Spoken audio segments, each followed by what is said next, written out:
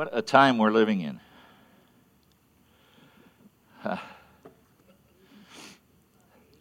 It's fun for me coming in here to work every day because Wes is at the front door and he's always got the latest and what's happening in the States or what's happening in the world, and it's always worth a laugh or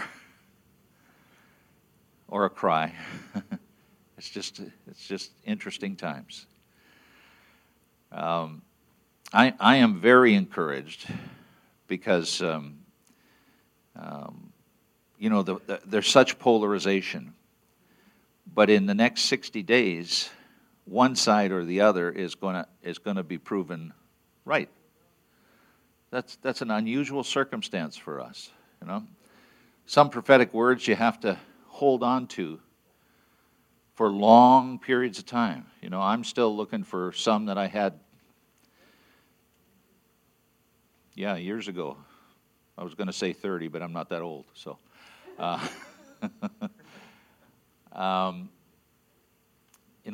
Stuff that hasn't taken place yet, and but this one is dated. These ones, where they said that Trump is going to be president again, the second term, and so they're either going to be right or they're going to be wrong very soon. Now that's interesting to me. I like that. I don't like long-suffering or patience. They're two of my least favorite gifts, but they're the ones that God wants to work on the most with me. You ever feel that way?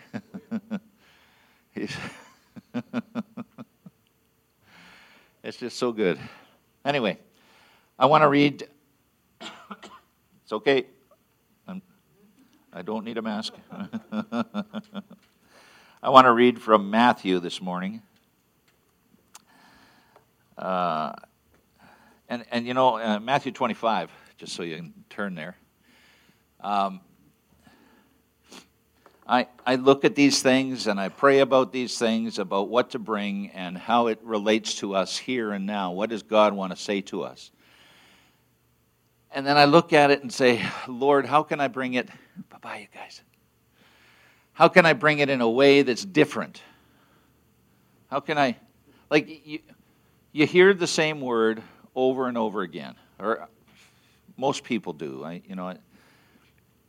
Psychologically, you start to hear a word, and if it's familiar to you, whether you like it or dislike it, you turn it off. Your mind goes somewhere else because, I know that. And that's the danger with church, because you get a good word, you get a word delivered to you that it can be life-changing, and you listen to it, you receive it, and it is good for you. But unless you act upon it within a certain period of time, I'm not sure what that, I used to know, but say 2 weeks. If you don't act on it within 2 weeks, then it becomes knowledge, and it doesn't become part of your life.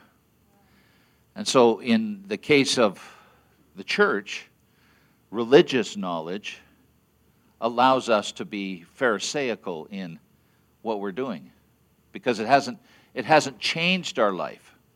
If you get a life-changing word, it should change your life. But if it hasn't changed your life, the one that you received, you will then, when you hear it the next time, because you will hear it again and again as you come to church, when you hear it the next time, you will say, I know that. And the opportunity for it to move from your head to your heart is removed. And you're not going to get that unless you do something unusual. So it's so important that when we receive a word from the pulpit, from anywhere, that you say, wow, that is really good, that you act upon it and not just file it away. It's important. Because God's word is alive and active. Hello, Kim. Good to see you. Yeah. So I look at different ways of presenting it, just so that we're not tempted to say, oh yeah, there it is again, I know that word. And this is one of those ones that you've probably heard many times, and so I'll try and take a different tact with it this morning. Matthew 25, verse 1. No, I lied, verse 14. Okay. For it will be like a man going on a journey, who called his servants and entrusted them with his property. To one he gave 5 talents, to another 2, and to another 1, to each according to his ability. Then he went away. He who had received the 5 talents went at once and traded with them, and he made 5 talents more. So also he who had the 2 talents made 2 talents more. But he who had received the 1 talent went and dug in the ground and hid his master's money. Now after a long time, the master of those servants came and settled accounts with them. And he who had received the 5 talents came forward, bringing the 5 talents more, saying, Master, you delivered to me the 5 talents. Here I have made 5 talents more. His master said to him, Well done, good and faithful servant. You have been faithful over a little. I will set you over much. Enter into the joy of your master. Oh, thank you, Lord. And he also, who had the 2 talents, came forward, saying, Master, you delivered to me 2 talents here. Here I have made 2 talents more. His master said to him, Well done, good and faithful servant. You have been faithful over a little. I will set you over much. Enter into the joy of your master. He also, who had received the 1 talent, came forward, saying, Master, I knew you to be a hard man, reaping where you did not sow, and gathering where you scattered not seed. So I was afraid. Didn't we sing about that? So I was afraid and went and hid your talent in the ground. Here you have what is yours. But the master answered him, You wicked and slothful servant. You knew that I reap where I have not sown, and gather where I scattered no seed. Then you ought to have invested my money with the bankers. And at my coming, I could have received what was my own with interest. So take the talent. So he took the talent from. So take the talent from him, and give it to him who has the 10 talents. For to everyone who has will more be given, and he will have an abundance. But from the one who has not, even what he has will be taken away. And cast the worthless servant into the outer darkness, in that place where there will be weeping and gnashing of teeth. Yuck. So that preached itself, and we'll see you again next week. I don't know about you, but I just got convicted there.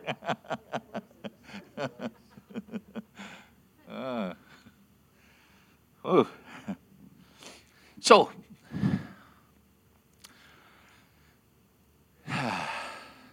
look at it a different way. Let's say these servants are investment bankers. Investment bankers seem to make it into the news a lot in this last while. Let's say they're, those guys on Wall Street that make a ton of money. Those guys take money and make more money for you. They're investment bankers, but because they work for you, they're your servants, right? Someone who works for you is your servant. So here we have investment bankers, let's say. Now, according to documents filed with the United States District Court in the Eastern District of Pennsylvania, Michael Donnelly, a former financial advisor, lied to 13 of his clients. All but one were over the age 60, and he stole almost $2 million from them. Now, just be thinking about this for a minute. Years ago, I had a career with the bank. And banks are really careful. I mean, over-the-top careful. We were always living in mortal fear of when the auditors would come. Because if you got somebody to sign on the wrong line, or they went over the line or something, you got written up for whatever it was. You can't get stuff by bankers these days. They say it's impregnable. You cannot mess it up. And yet people do. We have an election in the States, and they're saying we have checks and balances. No one can mess that up. Want to bet? We're going to find out pretty soon whether you can mess that up or not. But anyway, I wanted to look at investment bankers.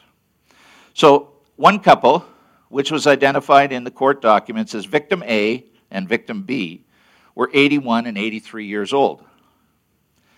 The couple was told by Donnelly, as were the others, that if they would invest their financial products with him and his company, he would provide updates that assured them of their investments and how they were doing.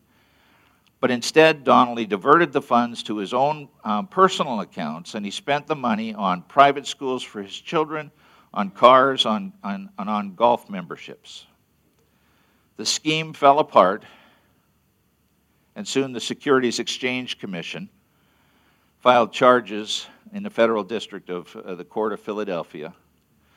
The U.S. Attorney's Office for the Eastern District of Pennsylvania filed separate criminal charges against him as well. So two different areas of concern there, two different sets of charges. Victim A and B had been Donnelly's clients since 2003. So in 2008, they had a certificate of deposit come due, and they wanted to know what to do with it. And so Donnelly advised them that if they would trust him with it, he would invest it at 5.5% return, and they could withdraw their money at any time. So they began to put more and more money in with him, and they ended up investing $800,000. Now these people are 81 and 83. They invested $800,000 with him, and it was all gone. They're not getting any money back. In 2016, Donnelly was sentenced to 99 months in jail and post-prison supervision, and ordered to pay restitution and to never be involved with securities and to never act as a financial advisor again. Now, there are a whole bunch of people like that. I found Equiteus Management. They got $350 million that they stole. Robert Lamb stole $20 million. Charles Bank stole $20 million. Ash Naran, $33 million, and it went on and on. And then there was one that is very famous. This guy I think he was predestined to do this. As you listen to his name, his name was Madoff. He made off with their money.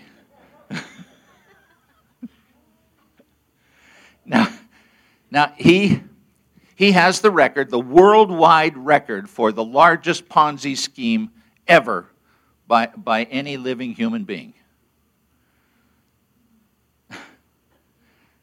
He also has a record in the States for the largest financial fund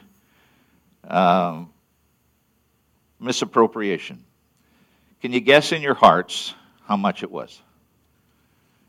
$64.8 billion dollars. 4,800 clients, and they were fighting to give him their money. Isn't that bizarre? And he made off with it all. Bernie Madoff. Anyway, he's very famous. There's even a movie about him now, if you want to.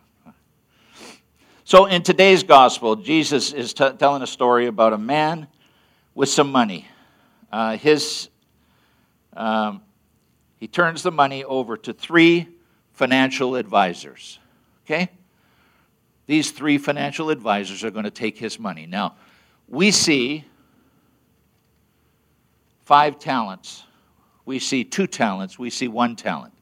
Now, I've heard it preached that, he's talking about talents there. It's, like Sue West singing away there is a talent.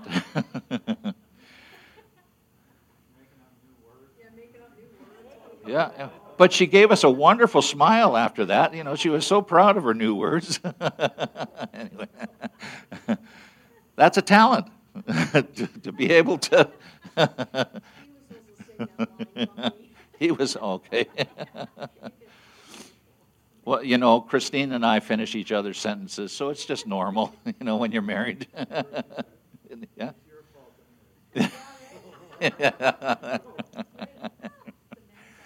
That's it. So we look at talents. Now, what's that mean to you? If you heard a story where somebody was given 5 talents, what does that mean to you? Well, historically,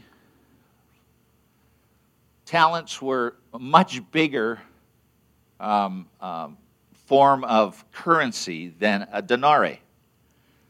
And if you read the Bible, you know denarii or denarius. A denarii was what they would pay a man for a day's labor. Okay? So you did a day's labor. Now, if you do a day's labor in the Philippines, you get $1. 1 Philippine dollar, which is nowhere near what... they have pesos down there too. But anyway, up here, let's say you are a laborer and you make $25 an hour. That's a pretty good wage like a reasonable wage for a laborer. If you worked 8 hours a day, then you would earn a denarii for your time. Okay, I want you to stay with me here.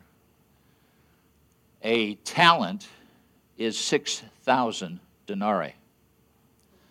6,000 denarii.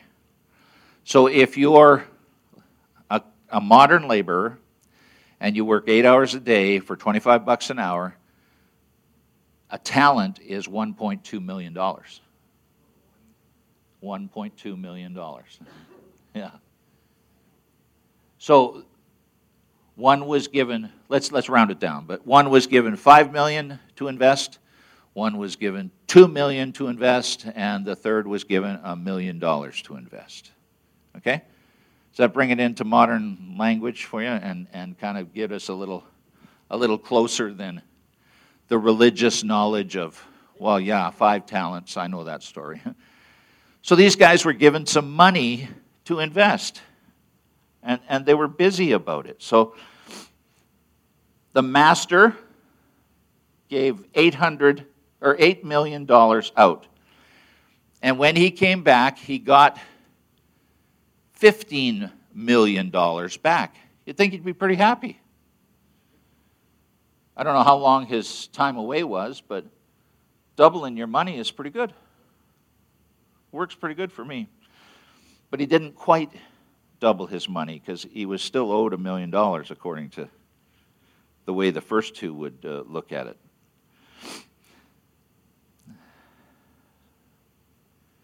And so he rewarded the first two because they were faithful. And he called the other one worthless. And I suspect that if we looked in the original Aramaic or Greek, whichever this is written in, depends who you want to listen to as far as your theologians are concerned, what the original language was. But let's say it was Aramaic. If you looked in the original Aramaic, they probably had some better words for those guys, or that guy. Worthless is just a pleasant name for him. So what if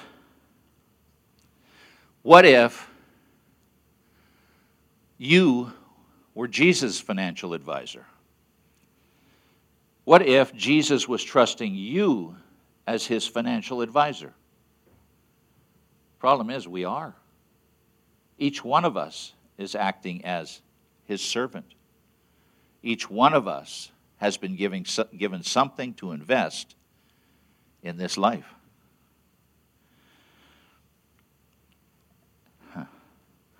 The master in this text, it's pretty clear, is Jesus. The journey is Jesus' ascension or his leaving. The servants are Christians waiting for the second coming. The talents are blessings. Now those can be money, brains, skills, all kinds of things. God has given them to us to use for his glory. The master's return is the second coming, and that could be imminent with the way things are going. The master's assessment of the three is the final judgment. So, Jesus gives us an admonition. He says, watch. Watch. Know the time, know the hour, but watch. And so in this day, we're having no problem watching, are we? Things are heating up. We need to watch for ourselves and watch for our families, but also watch on behalf of the Lord, I think. So he has entrusted us with something. We are his financial advisors. The Lord has given us something to invest. Every one of the disciples understood that. Jesus had given them something. As soon as the Holy Spirit came, he said they would have all that they needed to work on increasing their client's investment. Jesus would soon say to them after this, I am sending you what my Father promised. So stay here in the city until you have been clothed with power from on high. So each of us, subsequent to that clothing in power that happened in Acts 2, where the Holy Spirit descended, each of us, subsequent to that, have received that power. We've received what Jesus promised the Father was sending. We've received our orders as his financial advisors, as his servants. And so,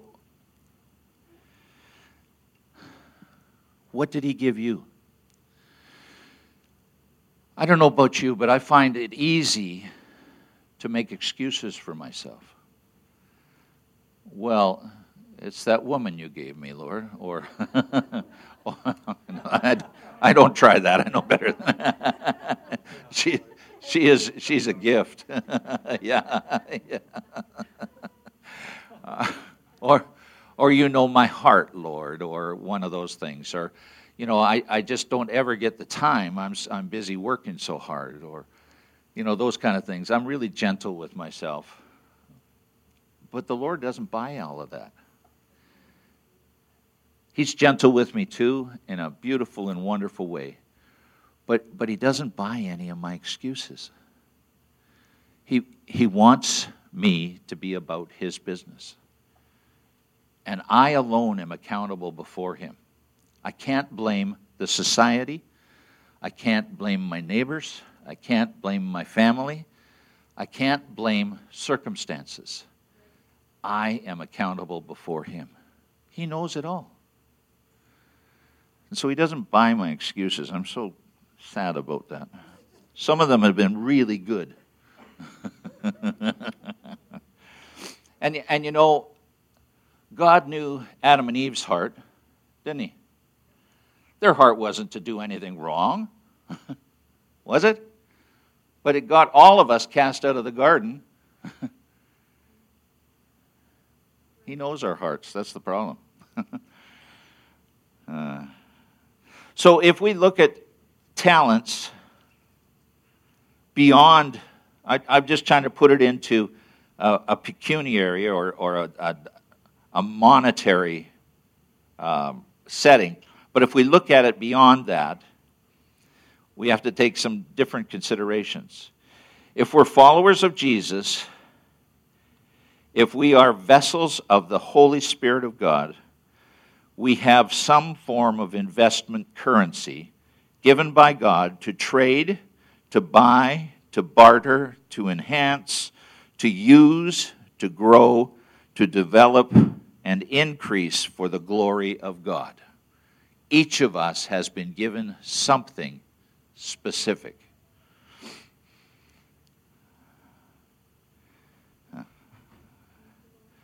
We are Jesus' investment advisors, his investment bankers. We have been given some talents to play with, and remember that the master of the story didn't give his financial advisors the same amounts of cash. He distributed the portfolio of his based on his assessment of their abilities. And so it is with us. We will not all be given the same amount. So if you see someone who is working out their talents, like Brian and the crew today, well, Lord, why didn't you give me that talent? Why am I not allowed to be a worship leader? Well, he knows what he's doing. And he may have that in your future, who knows? He's stirring up stuff in our hearts. He gives us the desires of our heart. But it's important to remember that he has given us something, even if it's not the very thing that you want. Like, I very often would want to go to him. I don't, but I would want to, and say, Lord, I asked you for that ministry on the beaches of Hawaii. I asked you for that Ferrari that Tom Selleck drove in Hawaii. But it doesn't do any good because he didn't give that to me. He gave me Cloverdale. And I'm grateful that he gave me Cloverdale. Because he knows what he's doing, and he knows what I could handle. He knows that I like cowboy boots.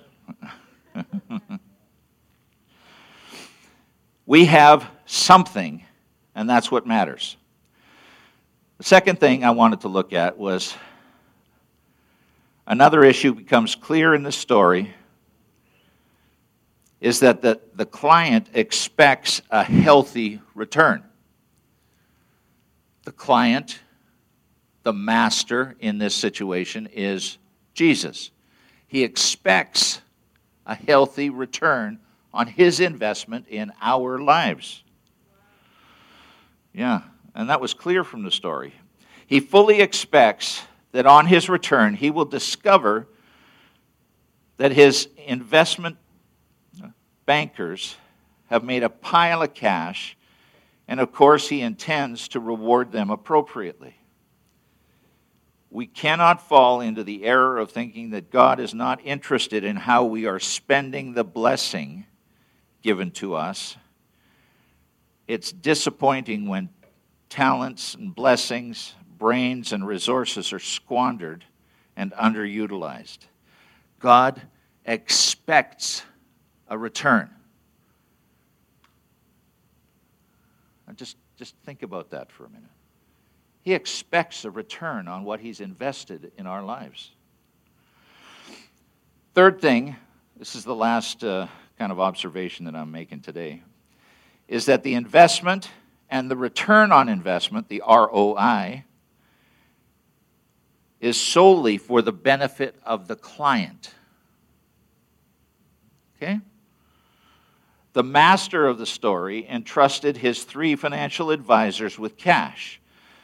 They were not to use this money to spend on their kids going to private school, buying yachts for cruising the Mediterranean, or for membership in their country club. These funds were to be used for his benefit only. Often we forget that our purposes on earth are not just to take up space and fill our barns with grain or line our pockets with cash for our own use and personal glory. And if you want to check that out, check out the parable of the rich fool in Luke 12, verse 16 to 21. Rather, the Lord says that we should take time to worship with others. I found 4 specific references to the call of God for us to worship with others, not to forsake the assembly. You guys here, I know I'm preaching to the choir on this one, because you've made the effort and you've decided to meet with us here. The government would have you believe that you're taking your life into your hands to come here and be with other people that may be infected. Those people might have it. Well, those people do have it, and it's called the Holy Spirit. And you're coming here to be with them. They just don't get that part of it. But take time to worship with others. Colossians 3:15, if you wanted to mark that down. Hebrews 10, verses 24 to 25. Acts 2:42, and Ephesians 5, verse 19. We're also called to love our neighbors in other words, to invest in people. Invest your life in people around you. Focus on our spiritual gifts. Be kind and helpful. And to demonstrate hospitality. That's a particularly hard one in this society, in this day and age, because you're not supposed to have any guests to your house. But there's ways to be hospitable yet. You have phone numbers of people. Phone them in. Make them feel at home. Make them feel comfortable. Encourage them.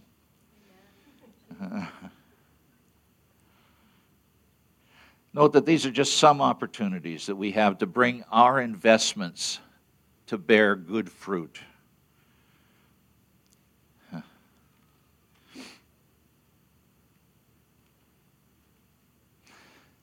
The text tells us that the master's 3 advisors, as we're calling them, used 2 strategies. And this is important because of some of the stuff that we were singing. The first 2 fellas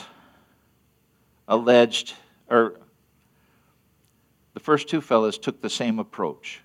The third took a different approach. The first 2 got an astounding and resounding 100% return. They doubled the master's investment. They went and they invested.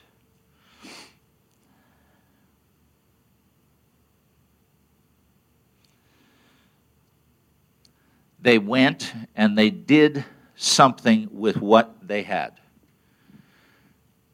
They did it right away. And that speaks to me of love. I think that they loved their master in the story. Because love will make you do more than hate will ever make you do. You'll go way out of your way if you love somebody. But you'll only do the required amount if you're being told to in a hateful way or a fearful way. I think that just to round it out here, I think that the third guy, the guy that took the money, or it could be a gal too, who knows, but equal opportunity, right? Let's say she went and dug a hole and buried the money because it says she was afraid. She was afraid. Fear makes you do things just enough. She didn't want to lose it. She didn't want to take a chance with it. She wanted to do just enough. Fear made her move within the boundaries that she was given. Love, and the other side of things, the first two, I believe that they moved taking a little chance because they knew they had that latitude. They knew who it was that they were dealing with, and they knew that He would cover them somehow. When we take a chance for God and we're wanting to extend His kingdom, it's wonderful how He covers us. It's wonderful how He moves with us. We can make mistakes, and somehow it wasn't a mistake when the end of the day comes, because He's covering us as we're doing it for Him. But when we move in fear, everything changes. We choose to come out from under the cover of love and into a place where we're kind of open to the enemy. We make ourselves available to the enemy.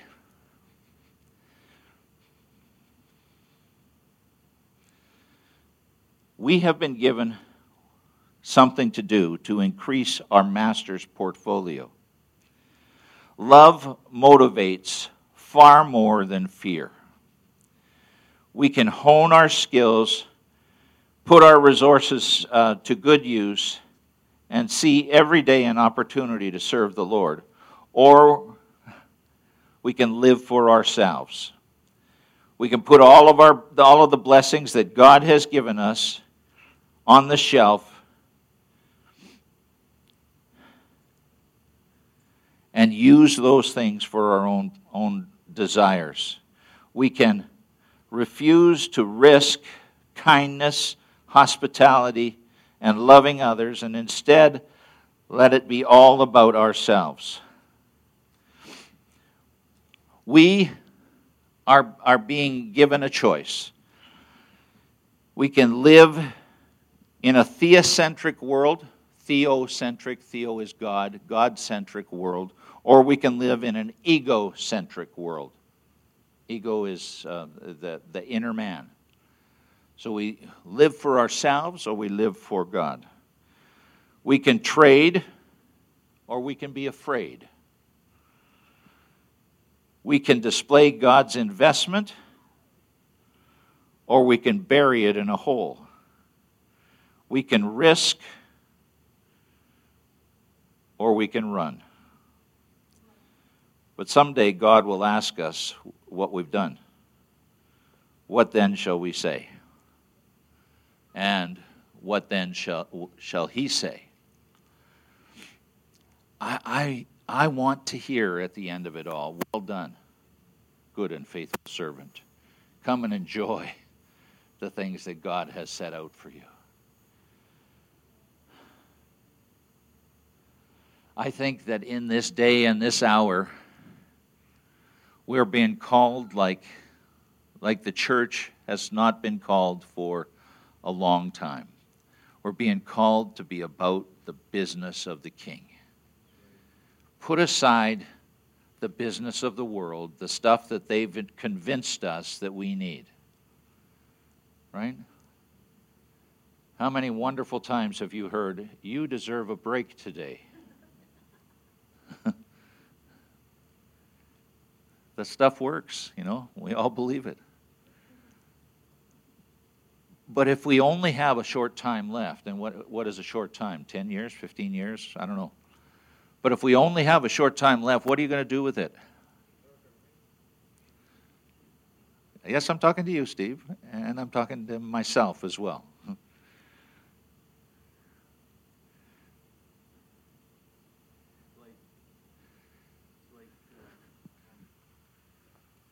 It's kind of like what I'm thinking of is frontline workers. The world talks about the frontline workers. Well, who's the frontline workers in the kingdom of God? Yeah. We are. Yeah, that's it. And the frontline workers in the world are putting themselves at risk from day one. I'll leave it at that. I think that's an exclamation mark. Well done, John. So as his frontline investment bankers, what are we doing with the investment that God has entrusted with us? He has entrusted eternal value in each of us. Are we squandering it? Or are we investing it? I'm not trying to, like Brian sang a beautiful song about the streets of gold, and the street has no name, the street has no shame. I'm not trying to bring shame. What I'm talking about this morning is let's take an account in our lives. What are we spending our lives on? And has it given us the kind of return that we would be satisfied with, let alone what God would be satisfied with? You spend your life on God, you will be satisfied. You spend your life on yourself, and you will find yourself wanting more at the end of the day. That's just the way it is. So I think God this morning is saying, let's look at the balance sheet. I got you covered. I love you. Take a little chance with the investment that I've given you. Put it to use. Does that mean that everybody has to become a missionary to Africa? No. No, God's put you where He wants you. Bloom where you're planted. You have people that you come in contact with one way or the other every week. Be kind to them. Develop relationship with them, which doesn't have to be any more than saying hi, knowing their name, and in 2 or 3 weeks they're going to talk to you. They're going to say good day to you and change the measure of your relationship. And then as they get to know you and you tell them, well, I'm a Christian, and they may reject that right away, but they know who to turn to when the time comes. Right now, they may not know who you are or what you are or anything. Invest a little and watch what God does with it. Because I think that God Himself blew upon the investments that the guy who had 5 talents made. I think God Himself blew upon the investment that the guy with 2 talents had. And they doubled. How fast did they double? We don't know. Was it just at the end of time? Like, oh, the master's coming, I better get my money. Or was it earlier so that they were at peace the whole time? Brian, you got something? Well, I just think it's interesting that I find it interesting that the third servant thought he knew his master. You're a hard man. And he didn't know him. He thinks he did, right? That's good. That's good. That's good. That reminds me, working with people on the street, they want to impress you sometimes. They know who I am, and they if they're talking to me, they'll say, well, the big guy upstairs. As soon as they say that, I know they don't have a relationship with him, right? But if they say, the Lord, then I want to delve in a little closer to see if they do know him or not, because there's a door there. But if they're keeping a distance, well, the guy upstairs, then they don't know him. And what Brian was just saying was that this guy thought he knew the master. You are a hard man. You expect a return where you didn't put money in. You didn't sow your seed in this ground, and you still expect a return. That's hard. I'm afraid. He says in the text that he was afraid. People are afraid of God, and that keeps them from him. But people who love him draw near to him and are about his business. And you here today, I know you love God because you have gone out of your way to be amongst the people of God in a time where it could cost you. This, I'll end with this. It reminds me of a story that came out of Holland in the Second World War. A little church in a little town in Holland was meeting, and they were singing on a Sunday morning. And the people were enjoying the presence of God. And then the two main doors, I picture it at the back. I never saw the actual church, but I picture two doors at the back open up, and in come a Nazi company of men. And they walk down the sides of the church, both sides, and along the front. And then as they reach there, the commander comes in and walks right down the center aisle, turns to them and says, if you are not willing to die for your faith, you have 2 minutes to leave the church. Well, the pandemonium was huge. People were tripping over each other, trying to get out of the church. But in the end, there were a handful of people left, resolutely praying, oh God, oh God, oh God. That's my favorite prayer in situations like that. Very eloquent. And so the commander says, okay, anybody else not willing to die for their faith? No one moved.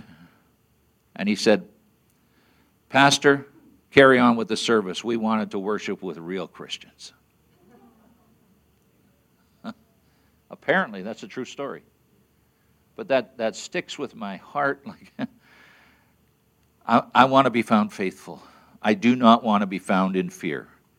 I believe that fear is the opposite of faith, and I believe that what they're trying to sell us in this day and this hour is one great big ribbon-packed fear blanket. That we can live in fear in every way today, or we can live in faith. I'm speaking to people of faith because you're here today. You've chosen to come here to worship as real Christians. And my hat is off to you for that. Let's stand.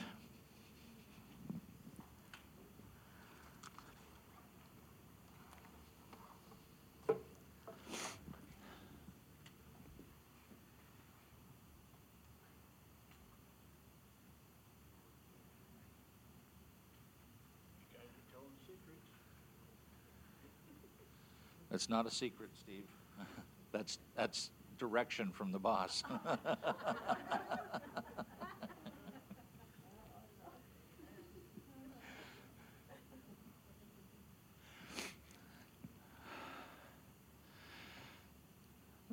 Sometimes we're not all real Christians. That's what she was.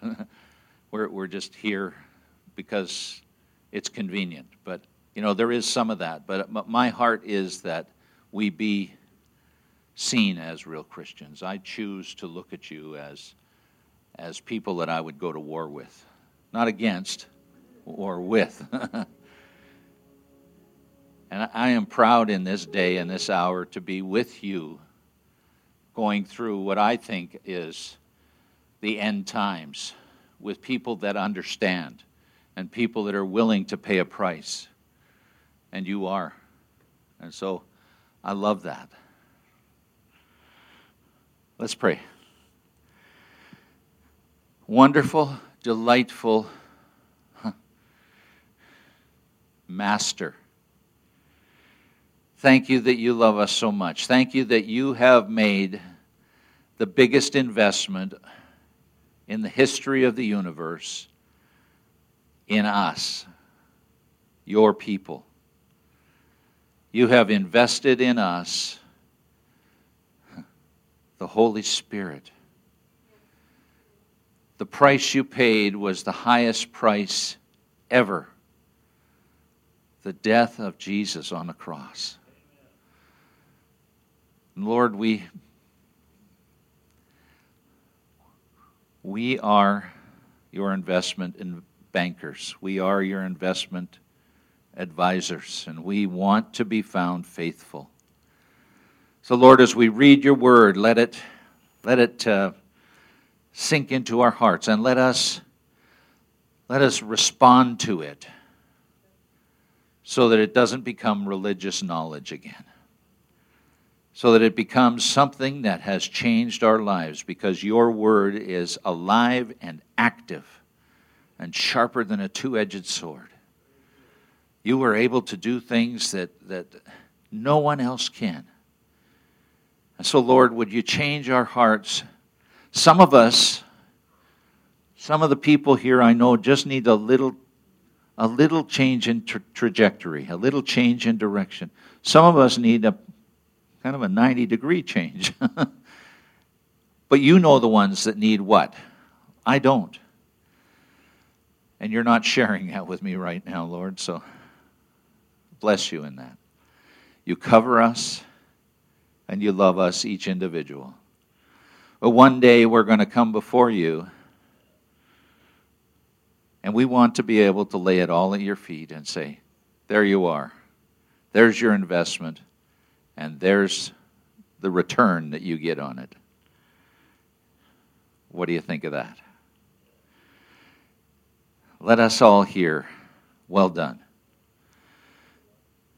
Whatever little that we got to invest, however much we got to invest, let us hear you say, well done.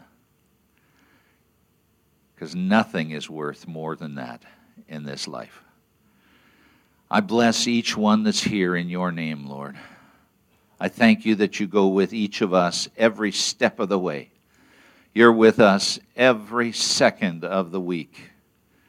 So would you allow us to walk with you with joy and the understanding that we love you and you love us, that we are not to have to be afraid of you, afraid of what the consequences will be if I try something, afraid that you'll be looking for something more than I have to give. You just want us to love you. And that love will bring fruit and bring return, interest upon interest. Good measure, shaken together, pressed down and running over. So thank you, Lord, for all of these people, the people of your pasture. You are so in love with us, and we with you. Would you bless each one this morning as we go from here? Help us to see the opportunities to invest further in your kingdom this week, because I believe that you'll be bringing opportunities. And we bless you for this time and your purposes. We bless you in Jesus' name. Amen. Amen. There'll be people at the front to pray with you. Bless you. Go in peace.